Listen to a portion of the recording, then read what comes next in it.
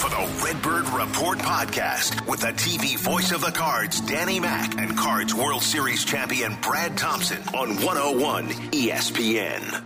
101 ESPN, the Redbird Report podcast. I'm Dan McLaughlin. That is Brad Thompson, and we know that the Cardinals are in postseason play. They will take on the Philadelphia Phillies. It all kicks off on Friday at Busch Stadium. 107, I believe, Bradley, is the first pitch of the three-game wild card series between the Cardinals and the Phillies. Can't wait to get it going.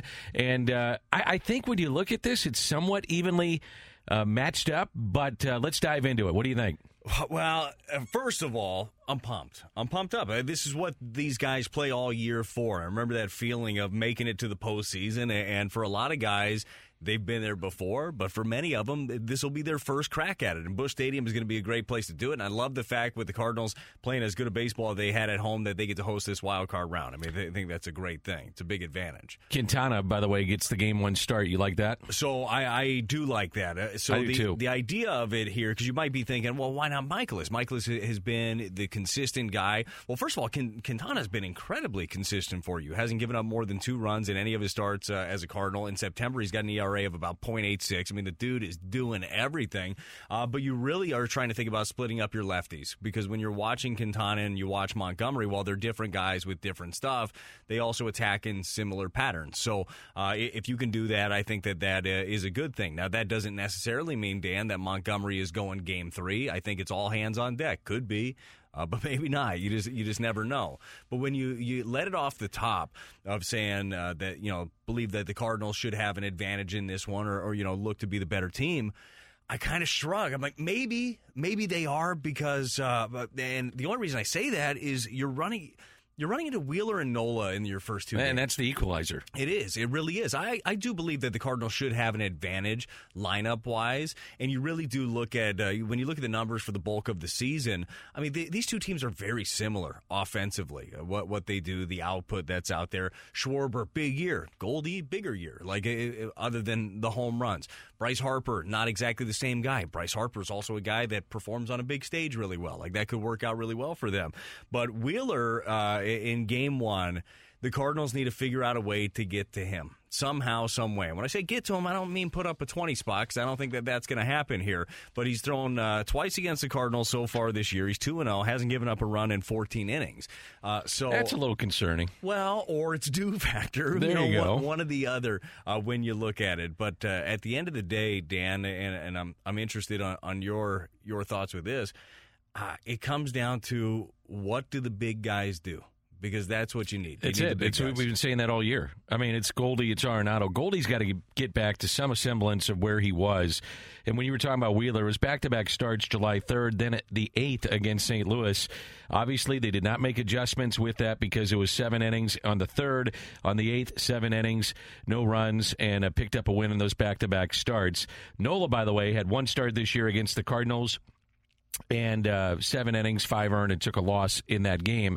But those are the big guns. Here's another thing. We'll get into Arenado and sure. Goldy and Albert here in just a moment. But this is where I think an advantage can happen, where every single mistake is critical. The Phillies are not a good defensive team. The Cardinals are not a swing and miss team in terms of they put the ball in play. They don't strike out a ton. Could change with Wheeler and Nola. Put the ball in play and see what happens. That's first and foremost. And they're a very good base running team. The other thing I would say, too, with the Cardinals is that they have an advantage, at least in my mind, bullpen-wise. And I think the bullpen is a little bit better for St. Louis. Now, the back end can be pretty tough for Philly, but I do like the Cardinals' bullpen. I like the idea of Quintana going game 1.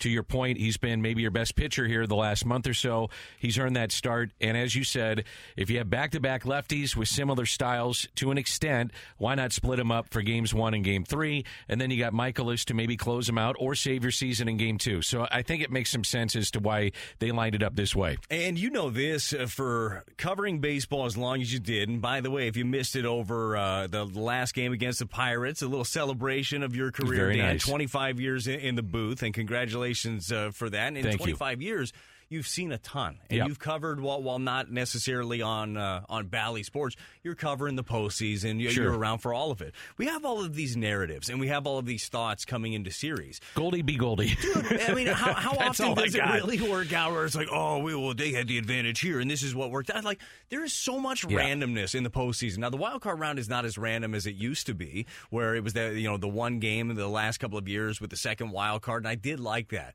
But I like this, and I really do think that when you play 162 games, at least you get some form of a series to show for it instead of just the one game and do we have it or do we not? Yeah. I appreciate that, and I still think that there's incentive to try to win a lot of games, obviously, with a first-round bye for the top two seeds in each one. But nothing ever goes exactly to plan, and that's where I think that Ollie Marmol has a real advantage, honestly, because I don't think that he is not, and you know Ollie very well, built a great relationship with him over the years. He is not a color-by-number guy where it's just like, okay, well, here's this thing, I'm going to do this now. To a perfect example be like Alec Burleson, or let's say it's Corey Dickerson, but somebody outside of the big three that gets hot, he'll just write him out. And you'd say, now, why are you doing that? Well, the guy's hot. Think about it, too. I mean, in 6 months of baseball, especially with the Cardinals this year, and they had it was kind of in a state of flux with their outfield. And I think it's a good example to use, is that you went into this season with O'Neill, Bader, Carlson. You went out of the season saying it's Nootbaar and a combination of Dickerson, Burleson, who am I missing? Yepes. Sure. So Johnny played out there a little bit. Yeah. So my point is, in the course of a regular season, what do you do in the middle of July? Well, that guy got hot, so he's going to start tonight and tomorrow and the next day until he's not hot, and then we're going to give somebody else a shot.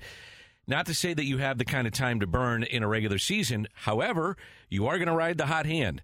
And I think that's the point of what you're saying is like it's not all just constructed to say this is our lineup every day, 1 through 9, this is what we're going to roll out, win or lose, that's how we're going to do it. Ollie is not like that once, so he's not constricted by what people would say has to be the traditional lineup every day. So to that point, is there anything that you saw at the end of the season that would lead you to think, okay, well, this is hot hand, and this is direction that he might go that people are not expecting? I'd say Nootbaar at the top, and I don't know if that's out of box. I'd say Tommy Edman, maybe 9th or even 2nd. Because of Tommy Edman, they ride him into the ground out of necessity the last couple of years. And then you have these winner-take-all games. So there was no chance to let him sit or to breathe a little bit and regroup. I thought yesterday, Brad, was the best at-bats Tommy Edman has played and had in a month. And that's saying a lot because he's been really good, consistently good. But that's the kind of thing that Ollie may look at that and say, you know what, Tommy is... We like what we're seeing. The results may not be there. I like what I'm seeing. For instance, Alec Burleson. I like what I saw in Pittsburgh. Maybe he gets a run. Tuesday, he drove a couple of balls to left field. Nothing to show for it, right? You're looking at the box score, but like it's what fly they ball see. to left. Exactly. Yeah, and so that's why I think, like, if you're looking for who could be, and you can make a million different scenarios of, like, who's going to be outside of Goldie, Arenado, Albert. Those are two guys I look at. Maybe it's a Brendan Donovan postseason to never forget. Those are the kind of things that happen with this stuff. But I'm going to go back to our original point. We can give all these different scenarios. If the Cardinals are going to advance and if they're going to have a long postseason, and I hate putting it all on one or two guys, but Arenado and Goldy have to be Arenado and Goldy. It's just that simple. And eyeball test recently, it has not been there. It hasn't. And Goldy has looked off. You and I have talked about it on the broadcast, how he seems to be just getting under some pitches here and there. Also late on some pitches that he generally, and most of the year, all of the year, except for the last month, has not been late on. But I still believe in greatness, and I still believe that greatness. And honestly, I don't think that we use the term like rise to the occasion. It's not rise to the occasion. It's maintains what they do when the pressure is on. And Goldy is not a guy, and you know Goldy well also, and Arenado, same thing.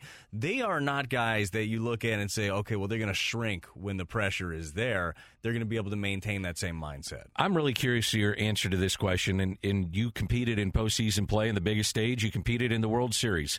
The Phillies have not been to the playoffs since 2011 when the Cardinals knocked them out, and that was the famous Chris Carpenter game, and The big first baseman goes down. Ryan Howard, Ryan Howard obviously goes down with the Achilles, and it was the beginning of the end for the Phillies run and the start of a special run for the Cardinals. But I am really fascinated how young guys respond, and that goes to the Cardinals too. Brendan Donovan, some of the others that'll get a chance. Yeah. What is it like when you go out there, you look up, and there's nearly 50,000 people, and they're waving towels, and it's just a different animal. I can't ever imagine what it's like. I never did it. What was it like? I've joked around with you, but I'm dead serious. I still remember my first ever postseason outing. It was in 2005 against the Padres, and I threw strike one, and everybody started cheering, and it almost sounded like a Bronx cheer, like I had walked three guys beforehand. It wasn't the case. Yeah. But that's how the fans hang on every single pitch in the postseason. So you hear it, but you have to remember that this is still 60 feet 6 inches, all the cliches, right? You really do have to hammer that home. I guess you can't let it speed up on you. No, you can't. And that's where, honestly, and to your point of the Phillies, not having a ton of guys that have been on that stage, and certainly, look, Schwarber's been on that stage before and has performed well in the postseason. Harper has been there and performed well.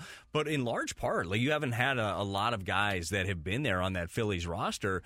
It helps being able to lean on some veterans that have been there. Jason Isringhausen is a guy I talk about a lot. Izzy really helped me slow things down. He would tell me beforehand, do this for all of the relievers out there.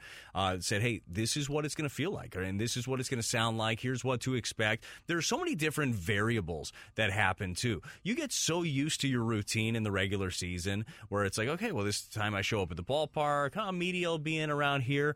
Dude, postseason starts. There's people you've never seen before. The clubhouse is packed full of media members. Everybody's asking questions. It'll be stuff that like a normal Cardinal beat writer or something would never ask it because they already know the answer. So you feel like you're repeating yourself over and over again. You have weird start times. I mean, the TV doesn't care what time you're playing. It's like, Cardinals, you got 3:44 start today. Yeah. Okay, I guess we're going to get ready for a 3:44. There's so many different things. So when you have veteran players that you can lean on, and Jim Edmonds certainly was one of those guys that really took everybody under his wing during that run, certainly in 05, but 06, especially when we ended up winning the World Series. It really, really helps to have those type of sounding boards and people that know what it's like to be through. But there's still going to be the nerves. There's still going to be the excitement. But once you get out there and play, it's still the game. And I think that the Cardinals have done a good job of, first of all, drafting the right guys. Like, you look at the mindset. Brendan Donovan feels like he's been in the big leagues 10 years already. It's like watching that, too. Dude, and the way that he goes about it, right? Lars Nootbaar might turn into a freaking star in the postseason if the Cardinals go on Lights a run. Go on. He loves it. He's got that. Yeah. He's grinding it out. He's selling T-shirts at the NLCS. Like, who wants some of this? You could absolutely see it. Palante is stone cold when he's on the mound, and so is Zach Thompson. Like, Zach Thompson is. I think his role is really big. Starting tomorrow. So I look at you look at some of the metrics too. Schwarber's the dangerous guy. That's the one you're worried about. That's certainly the guy for me. You're worried about Harper because of what Harper. But he's not the same right now. No, not since coming back off of injury. He hasn't been the same. Now, did the lights turn on and then he turns on? Yeah, could happen. You're going to be very careful with him. But you're looking at Schwarber and the way that you need to pitch him, and I feel like Thompson sets up fairly well for him. That big sweeping breaking ball. Dude, Schwarber's 3 true outcomes, okay? He's going to strike out, he's going to walk, he's going to hit a home run. That's exactly who he is.